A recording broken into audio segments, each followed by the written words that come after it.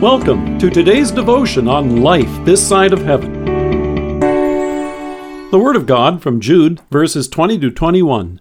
But you, beloved, building yourselves up in your most holy faith and praying in the Holy Spirit, keep yourselves in the love of God, waiting for the mercy of our Lord Jesus Christ that leads to eternal life.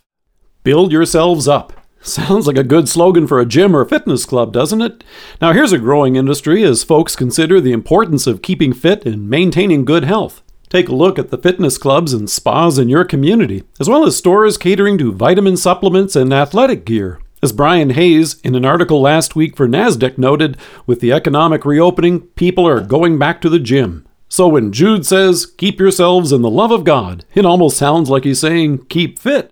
Now, if you're like me, that may sound a little discouraging. When I look in the mirror, I see someone who's more lumpy than lithe. And spiritually speaking, when Jude says, build yourselves up, when we look in the mirror of God's law, what we see staring back at us is our sins and shortcomings, instead of the strong and sanctified superhero we long to be.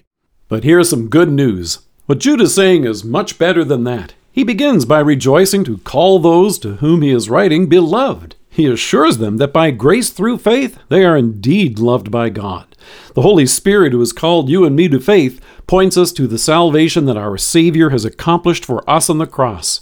He has taken away our sins and made us fit for eternal life before His throne. You and I are in great shape, and the call here is to keep it that way. So when Jude calls for you and me to be building yourselves up in your most holy faith, he's not implying that you and I can by our own reason or strength believe in Jesus Christ our Lord or come to Him. That's what the Holy Spirit does as He works in us through faith. No, when he refers to the most holy faith, he's pointing to what he referred to earlier in the letter, where he calls us to contend for the faith that was once entrusted to the saints. It's that precious body of teaching that God has gifted to us in His Word.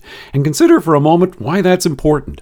I'm blessed with a sister-in-law who is trained in physical fitness and is the owner of a number of prominent fitness clubs. She's able to guide her clients through exercises in such a way that will help and not harm them or lead them to injury. By contrast, though, there are some on the internet who encourage workouts that are dangerous and could lead to real damage. In Jude's day, there were false teachers who had infiltrated the church, scoffers as he calls them, who were leading folks into sin, telling them that it wasn't dangerous, and even encouraging them to continue in it.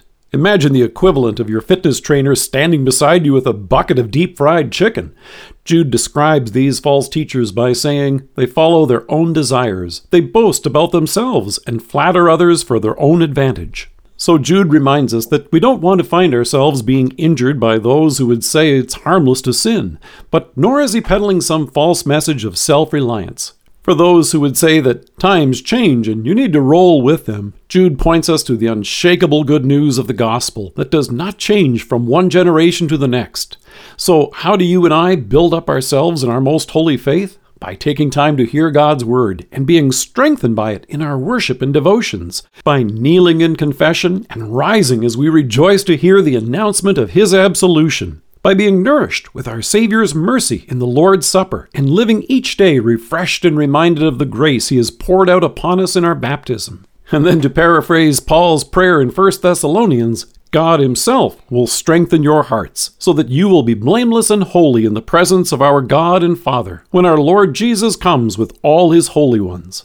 Let us pray. Loving Savior, thank you that by faith, having your forgiveness, you have made us fit for your kingdom. Amen. Dear friends, Thanksgiving is coming up this Thursday. We invite you to check out the free Thanksgiving e-cards on our website. You're welcome to attach them to a text or email to friends and family or post them on social media. Thank you for joining us. If you are listening to us by podcast or on Alexa, we invite you to browse the resources that are available on our site at lifethissideofheaven.org. God bless you and have a great day.